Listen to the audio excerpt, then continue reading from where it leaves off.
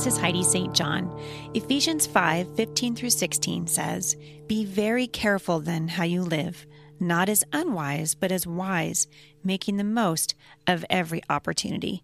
I don't know about you guys, but for me, the days seem like they go faster and faster and faster.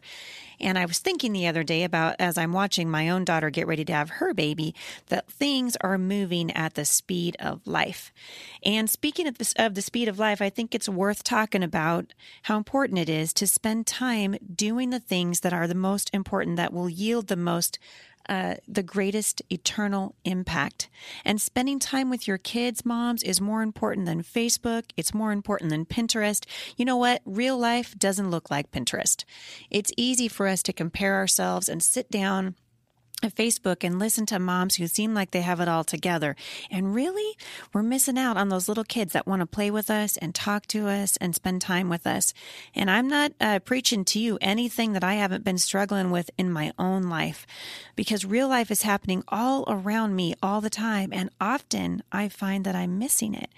When I look into Ephesians 5, I see Paul's exhortation that we need to make the most of every minute that the Lord gives us, and spending time with our kids and spending time with our husband and nurturing real relationships matters.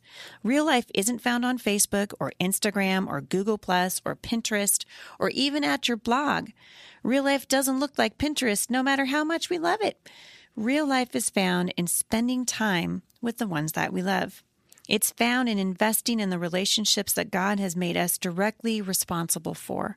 Those relationships start with the marriage relationship, and then our children, and then our family, and then outside relationships.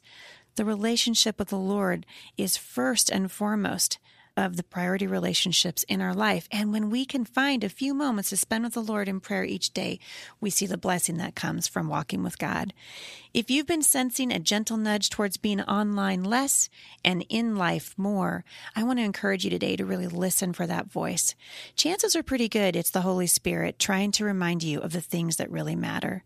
Moms, there is always going to be time for lesser important things, but the truly important things, like spending time with your husband, talking heart to heart with your teens, even when they look like they're not listening, and reading to your kids, those things won't wait.